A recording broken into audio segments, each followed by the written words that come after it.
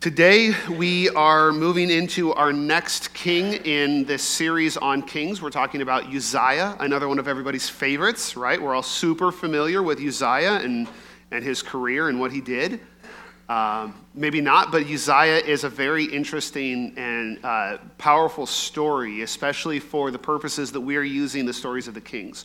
We are reflecting on the fact that God has given us what we have as an investment that he wants us to use for his purposes. And so, in a way, every one of us has the same role in God's kingdom that the kings of Israel and Judah did, because when we look at the kings, we see, just in a really tight focus, people who had a responsibility delegated to them that they were supposed to use for God's purposes. And we have a clear idea of how they were supposed to use them, and we are able to learn from their example the common pitfalls and opportunities of ruling on God's behalf and of using the authority and the influence and the power, whatever it is that he's given us.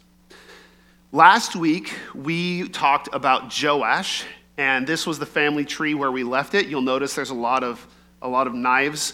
There's been a lot of murder in the family trees. And Joash, his grandmother, had massacred his entire family in order to try and steal the throne, but he was protected by his aunt and uncle, and they led a coup to put him back on the throne.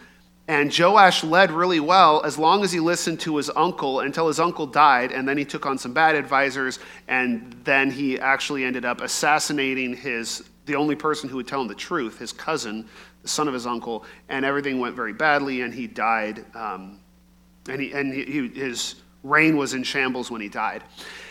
Joash's son, Amaziah, followed him, and he went through a similar pattern where he started out really well and then went really poorly. And then Uzziah took over as his son. And so we're skipping a generation to look at the reign of Uzziah, and we're going to look at the very common pitfall that Uzziah fell into as he ruled over God's kingdom. So here's where we start. Uzziah was 16 years old when he became king, and he reigned 52 years in Jerusalem, which is a very long time. He did what was right in the Lord's sight, just as his father Amaziah had done. Now remember, his father Amaziah only did what was right for the first part of his reign. So there's a limit to that. He sought God throughout the lifetime of Jecoliah, the teacher of the fear of God. During the time that he sought the Lord, God gave him his success. So, good start, but if you remember last week taught us to look for those conditions. As long as he listened to his teacher, he did well, right? So there's a limitation to this. But at least to start off with, Uzziah started strong, ruling well under good advice. Now, Uzziah is a king in the ancient Near East, and so ruling well looked a particular way. In your life, you're not a king of an ancient Near Eastern kingdom, so ruling well looks very different. But here's what it looked like for him. It involved a lot of building things and winning wars. Okay? So he went out to wage war against the Philistines, and he tore down the wall of Gath, the wall of Jabneh, and the wall of Ashdod. Then he built cities in the vicinity of Ashdod and among the Philistines. So he defeated the Philistines and occupied their territory. God helped him against the Philistines, the Arabs that lived in Gerbaal, and the Maonites. The Ammonites paid tribute to Uzziah, and his fame spread as far as the entrance of Egypt, for God made him very powerful.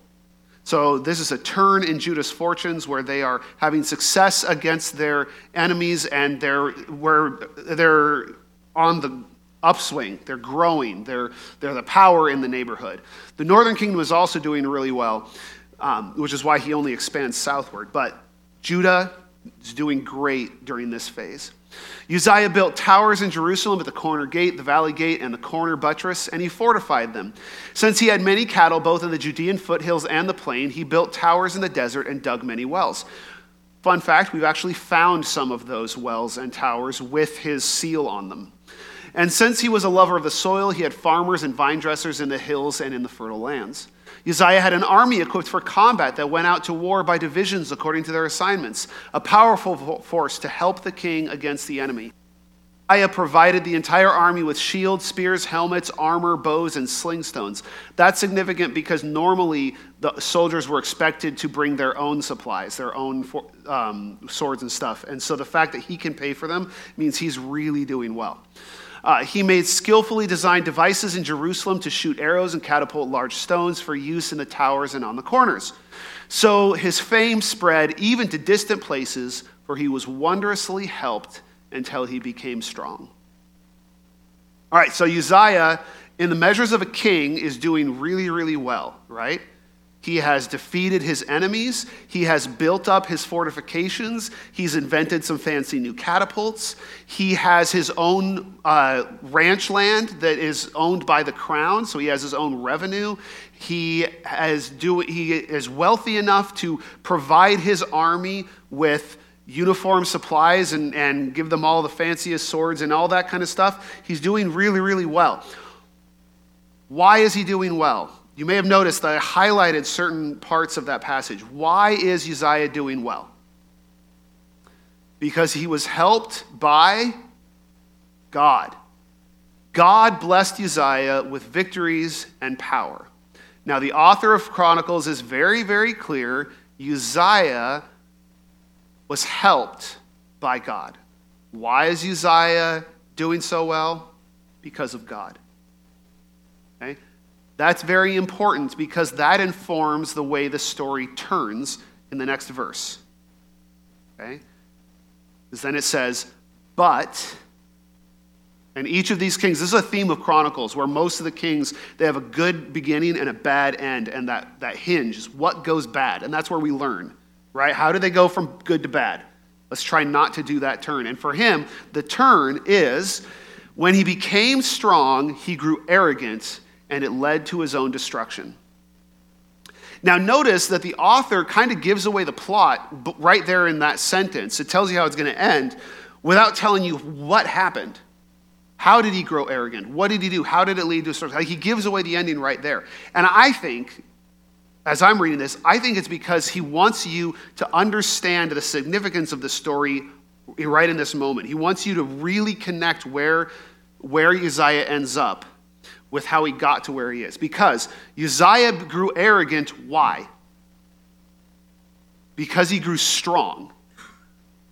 Why did he grow strong? Because God helped him. Okay? So Uzziah became arrogant specifically because of the power God had given him. You ever seen somebody who does this, who brags about something that they have absolutely no control over or no authority over, they have no responsibility for? The way I imagine this, it's kind of, because this is obviously an attitude between Uzziah and God, it's kind of like your kids putting on airs because of the allowance you give them. Right? Like, hey, I'm in the money now. I'm an independent kid because I've got an allowance. And they're saying that to the people who give them their allowance. Right?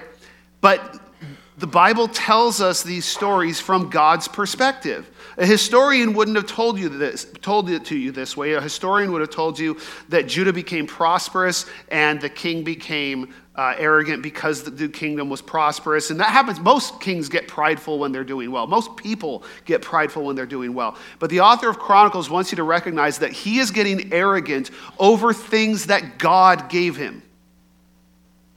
Okay? He is getting arrogant. He thinks he's rich because of his allowance. Okay?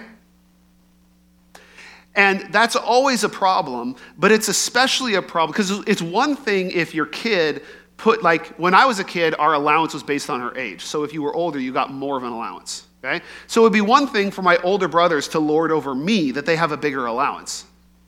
Right? It's another thing for my brothers to think that entitles them to something from my parents who gave them the allowance. Right? So it's one thing for us to be proud of what God has given us compared to people that God has given less to, right? But Uzziah, and that's wrong already, but Uzziah is going to take it in the most ridiculous direction he can, which is vertically. And we're going to laugh at him, and then we're going to realize we do the same thing. So be ready for that turn, right? Because it says, when he became strong, he grew arrogant, and it led to his own destruction. He acted unfaithfully against the Lord God by going into the Lord's sanctuary to burn incense on the incense altar. So twice a day, someone would go in with incense, and they would burn incense on the altar, because the idea was that the temple would be full of this sweet-smelling smoke. And that smoke was meant to represent the presence of God. It was also meant to represent some kind of shield between you and God, because God, you experience his presence in the temple, and as sinful as we are, experiencing God's presence unfiltered is a bad idea. It's like staring at the sun without sunglasses, right? So this is a very important thing that happens twice a day. They burn incense to keep the room full of this sweet-smelling smoke. But not the king. The king doesn't do this. So he goes in to do this, and the priests get very upset. The priest Azariah, along with 80 brave priests of the Lord, went in after him. They took their stand against King Uzziah and said, "Uzziah, you have no right to offer incense to the Lord. Only the consecrated priests, the descendants of Aaron, have the right to offer incense. Leave the sanctuary, for you have acted unfaithfully. You will not receive honor from the Lord God." God is not going to honor you for taking something he didn't give to you. God gave this job to someone else. And that's true. We can verify that in the law of Moses. It says, Aaron must burn fragrant incense on it. He must burn it every morning when he tends the lamps. When Aaron sets up the lamps at twilight, he must burn incense. There is to be an incense offering before the Lord throughout your generations. It was given to Aaron and to Aaron's sons. So the descendants of Aaron, to be high priest, you had to be a descendant of Aaron. And they were the only ones who were allowed. You couldn't just be from the tribe of Levi, and you couldn't just be a priest. You had to be a descendant of Aaron. It says, you must not offer unauthorized incense on it or a burnt or grain offering. You are not to pour a drink offering on it. God says, there are very specific things I want you to do with this and who I want to do to handle it. Okay? And it's so specific that even being a descendant of Aaron doesn't entitle you to do whatever you want with the incense. Because one of the first big episodes that happens with the tabernacle is that Aaron's sons, Nadab and Abihu, they are entitled they are part of the family. They are the ones who are supposed to do it, but they do it the wrong way. The Hebrew says they offer strange fire. They did it wrong, and God killed them on the spot. That's how seriously God takes this. So even the people who are descendants of Aaron are not entitled to do whatever they want here. It has to be done God's way with the people God has called to do it. So what has happened with Uzziah, who is a king of Judah who's supposed to be an expert in the law, he knows these things, right? He knows this history. But Uzziah has taken on an attitude of entitlement. He is a big deal. God is lucky to have him in charge of his people because Uzziah has been doing it right. And you know what? He's entitled to a little respect. What has the high priest done to protect God's kingdom? What has the high priest done to make sure that the Philistines don't ransack the temple? Right? Uzziah is the one who made all this work. Uzziah is the one who's been obedient to God. Uzziah deserves to be in there in God's presence. Surely the blessings God has given Uzziah are proof that he is entitled to this role, that he is God's guy to get the job done. Right? Look at what God has done for him, and clearly we can see that God wants him to do more. God wants him to do these things to which he feels entitled. So, in his pride, Uzziah thought he was entitled to offer incense in the temple. Now, this may seem like a minor ceremonial thing.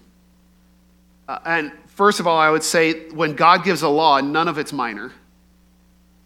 Second of all, I would also say that I have experienced tendencies like this within the church that can be really destructive.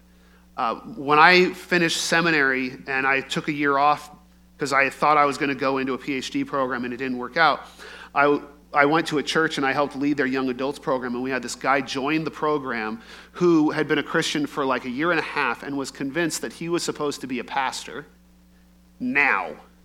And so any group he was a part of, he should be involved in leadership. He should be involved in teaching. And I obviously never handle anything perfectly. I may have been prejudiced by the fact that I just finished getting a master's degree in theology, but I kind of felt like since the elders had asked me to lead this group and I'd gotten done with all this education and all this studying and was burdened with a lot of student debt as a result, maybe there was a difference in who had the responsibility here for leading this group. And he ended up causing tons of chaos until the elders actually had to sort it out because he wanted to lead everything because God had called him to be a pastor.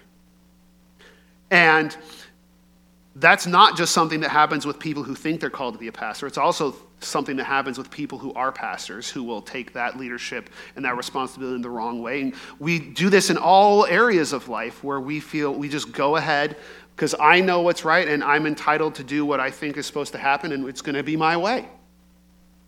And it causes real problems, even when we're looking at something as small as how you burn the incense in the temple. Seemingly small. And obviously God didn't think it was small because here's how he responded. Uzziah, with a fire pan in his hand to offer incense, was enraged. But when he became enraged with the priests, in the presence of the priests in the Lord's temple beside the altar of incense, a skin disease broke out on his forehead. Okay, this doesn't mean the same thing for us as it meant for them. But under the law of Moses, you are forbidden to be in the temple if you have a visible skin disease or you have touched someone with a visible skin disease and not bathed in between. You are not allowed on the grounds of the temple. You are not allowed to come in the courtyard, let alone be inside the temple itself. There's a very important symbolism going on in which the temple is where God lives and God is life, and so there should be no death representing him. And a priest going in there with a skin infection, a visible skin disease, has a marker of death, and it sends the wrong signal to the community about who God is. So you're not supposed to be there. You're not even supposed to be there if you've touched anyone with a skin disease. That's why they did the unclean thing. They didn't know about infection, but they knew that they weren't allowed to be in the temple if they had touched someone with a skin disease. So now he's in the temple, and it pops up on his forehead. And everybody panics. Azariah, the chief priest, and all the priests turned to him and saw he was diseased on his forehead. They rushed him out of there. He himself also hurried to get out because the Lord had afflicted him. Everybody panics, right? So King Uzziah was diseased to the time of his death. He lived in quarantine with a serious skin disease and was excluded from access to the Lord's temple while his son Jotham was over the king's household, governing the people of the land. He goes into quarantine, and a quarantine unlike anything any of us even have experienced, right? Like, so his son takes over, right? But his son can never be in the room with Uzziah because if he does, he's unclean, right? Like Uzziah, the depth of this, how severe this is extreme. He cannot be a part of anything, any part of the community of God. So he's still technically king, but his son reigns while he hides off in a shed, right? And Uzziah rested with his ancestors, and he was buried with his ancestors in the burial ground of the king's cemetery, for they said he has a skin disease. His son Jotham became king in his place. So God struck Uzziah with a skin disease, making him unclean for the rest of his life, rendering him incapable not only of doing the things that he assumed he was entitled to in the temple, but also incapable of doing the job that God had actually delegated to him. He couldn't be king anymore either. He tried to be priest and king, and now he can't do either one. And here is the severity of what God did to him. This is really cool. This fascinates me. Isn't that fascinating? Let me explain. Okay, so a couple centuries later, they expanded the boundaries of Jerusalem, and they came to the royal cemetery, and they found Uzziah, and Uzziah was unclean. So they said, he can't be buried within the city. So they exhumed his body, and they moved it to a new graveyard, and they buried him, and they put this as the gravestone. And it says, here were brought the bones of Uzziah, king of Judah, do not open. It's like out of the Mummy, right? Like, do not open this grave. There's a curse inside. That is literally what that says. That's how big of a deal this was. And this is what Uzziah, who had a very long reign in Judah and was very, very prosperous and successful for most of it, this is how he's remembered. His grave had to be moved because it wasn't allowed in the city. And they left a warning so people wouldn't open it. That's the story of Uzziah. So the question is, what do we learn from Uzziah's story for our role in the kingdom of heaven? Don't light incense in the sanctuary unless you're asked. No.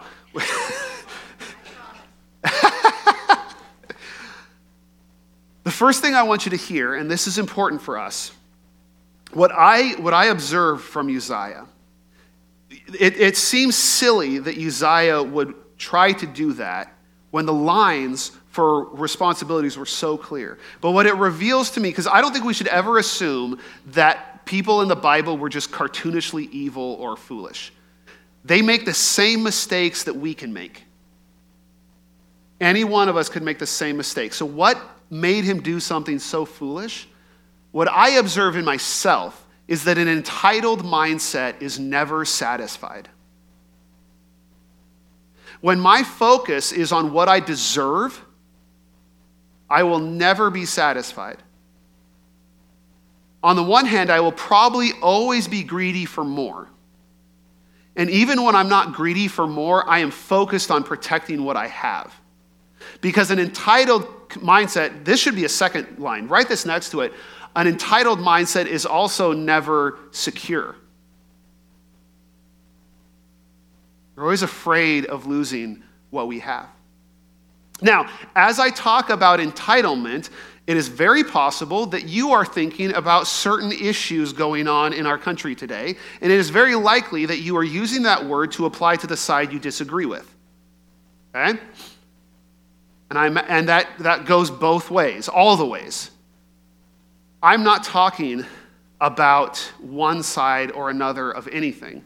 I'm talking about the culture that we live in. Because what I see is that this mindset is something that we are tempted toward and something we are indoctrinated with in our society throughout our lives. And it's because it comes from what I believe is the second most influential religious text in American culture. After the Bible. It goes the Bible and then the Declaration of Independence. And I'm not joking. The most influential statement about God and his purposes that has been made, the one that's most influential in our culture that isn't in the Bible is this. We hold these truths to be self-evident, that all men are created equal, that they are endowed by their Creator with certain inalienable rights, that among these are life, liberty, and the pursuit of happiness. That is deeply ingrained into our attitude. We've actually talked about this morning in our How to Read the Bible class. We were looking at what it says about how God created humankind in his own image, and someone said, well, that means he created us equal. Well, kind of, but when you bring in the word equal, you're implying competition, comparison, that the important thing there is about whether I have as much as you have. And the Bible doesn't actually introduce that idea of individual comparison. But what this tells us is that God has made us equal, so make sure that you're comparing yourself with each other so that you stay equal. Because he gave us rights, things that we are entitled to, that we can demand. And the quickest way to get a Christian to behave in an unchristian way is put them in a circumstance where they feel like their rights are being restrained. Because for some reason, we feel like when there's a contract between us, all of a sudden I can treat you like less than a person. I may be great at loving the homeless person that I walk past on the street, but the person representing the airline whose flight just got canceled, I'm going to let them have it. Because I have expectations, I have entitlements. I was supposed to be somewhere on time and they failed, and I was entitled to that flight. I was entitled to that customer service. Right? That's one of the things we expect. I will always get good customer service, and we fail to treat the people we interact with on a daily basis as actual human beings. Because I'm entitled to my rights. Because that's the way God wants it. because that's what this says. But in reality, the Bible tells us something diametrically opposed to this attitude, and that is that what we have is not an entitlement, it is a gift. Everything you have is a gift. Everything we have is a gift from God, not a right. We are not entitled to anything because we are creatures. We are created. We are created for a purpose. This is why the prophets like to compare us to pieces of pottery that are being molded. And how ridiculous would it be for a pot that can't mold itself, for a lump of clay that can do nothing but just lay there, to say to the potter, hey, you made me wrong. That's not the role of the clay. James tells us every good and perfect gift is from above, coming down from the Father of lights, who does not change like shifting shadows. Right? We looked at Uzziah and we looked at the fact that the things he had were given to him by God, and so he was getting arrogant because of the things that were given to him by God. And the author really pointed that out. But when you turn to yourself and apply that to yourself, what we need to remember is every single thing you have is a gift from God. We talked last week about how there are no self-made people. Even the talents that you use to build yourself up, your intelligence, your strength, your coordination, whatever it is that you have, you didn't give yourself. God gave it to you. Everything you have. And so none of it is a right. None of it is an entitlement. Paul says, who made you so superior?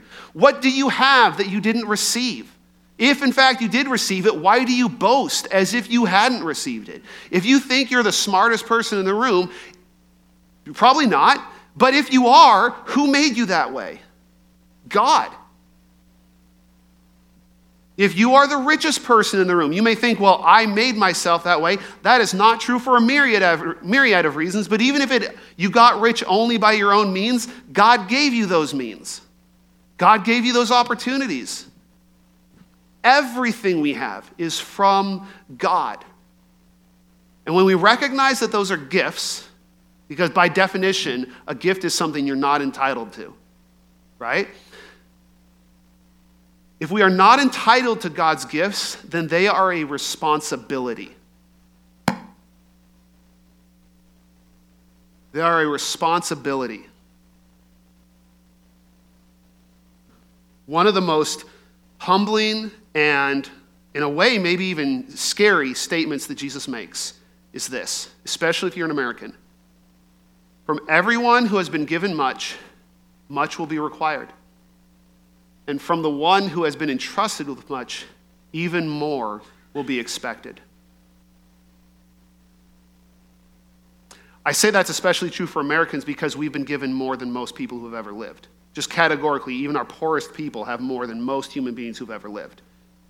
So we all fit into the category of those to whom much has been given. And what we will tend to do is say, look at how much God has given me. I must be a really big deal. When in reality, we're supposed to say, look at all that God has given me. He must want me to do a lot with it. I've been reading a book called The Imitation of Christ for one of my classes, and they talk about, it's a class for the people who are starting this doctoral program, and it was very wisely chosen, because what he says right at the beginning of the book is he says, don't get arrogant because of everything you know, of your wisdom or your education, because more is expected of people who know more. So I could take whatever education I get and say, well, this makes me the most knowledgeable, important person in the room. Therefore, everyone should listen to me. And as a human being, I will be tempted to take those attitudes. In reality, what I'm supposed to do is come into a room saying, man, God gave me a lot of opportunities and has given me a lot of education that I didn't pay for even. Even if we just talk about the monetary side of it, I didn't give it to myself. That's what the scholarship is about, the scholarship dinner, right? But even so, whatever he's given me means I have a responsibility to use that for the good of the church that I'm a part of. I have a greater responsibility to give of what I have.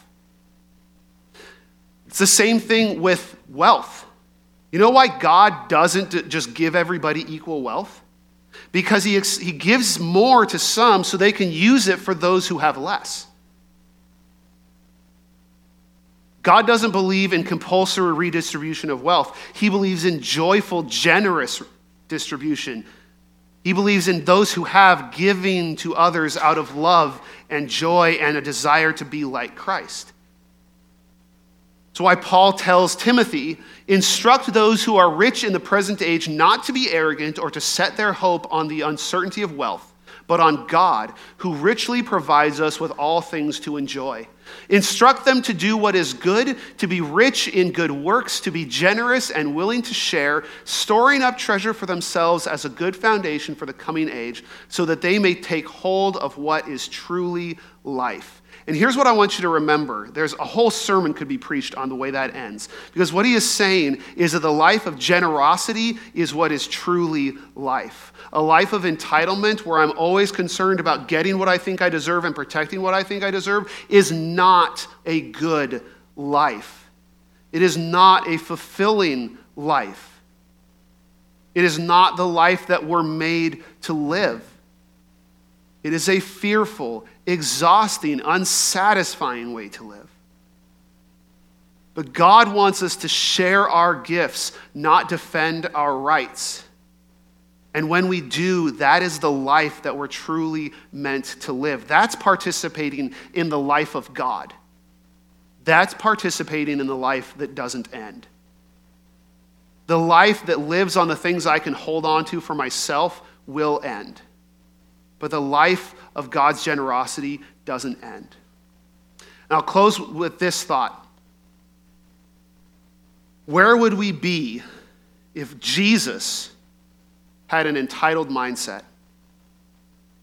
Where would we be if Jesus, the one that we have all confessed is our Lord and Savior, who we all agree we should emulate, where would we be if he had held on to what he had? Paul tells us that we should adopt the same attitude as that of Christ Jesus, who, existing in the form of God, did not consider equality with God as something to be exploited. Instead, he emptied himself by assuming the form of a servant and taking on the likeness of humanity. I'm going to ask the praise team to come up, and I'm going to ask you, are you following the example of Jesus? Now, maybe you have never committed to following the example of Jesus. Maybe this is new to you. Today is the best day for you to commit to the kind of life that truly fulfills. So if God is laying it on your heart to give your life to Jesus, then today is the best day to do that. You can come forward during the final song. You can talk to Pastor Rachel or I after the service. If you're online, you can call the church or get in touch with a Christian that you know and trust. But don't let today pass without giving your life to Jesus. Maybe you have given your life to Jesus and you realize that you have still been holding on to your entitlements. You've been taking the gifts that God has given you and you've been concerned about protecting them, defending them, holding on to them, and you haven't been taking on a Christ-like attitude of generosity. Today is the best day for you to commit or recommit. Often we need to keep coming back to this change of attitude, of letting go of our entitlements and being generous like God. So I encourage you to recommit your life to that today if that's what God is putting on your heart. And maybe you're looking at this challenge of living life this way and you have no idea how to do it on your own. And I'll tell you, you're not supposed to. And we are a body of believers who do this together, who encourage each other and pray for each other and talk through our problems and study scripture together and do life as a community of believers pulling in the same direction.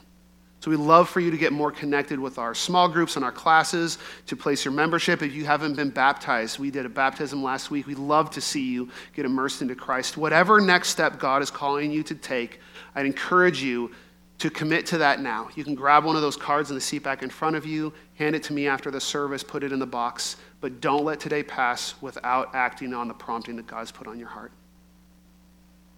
I ask you to stand as we sing our final song.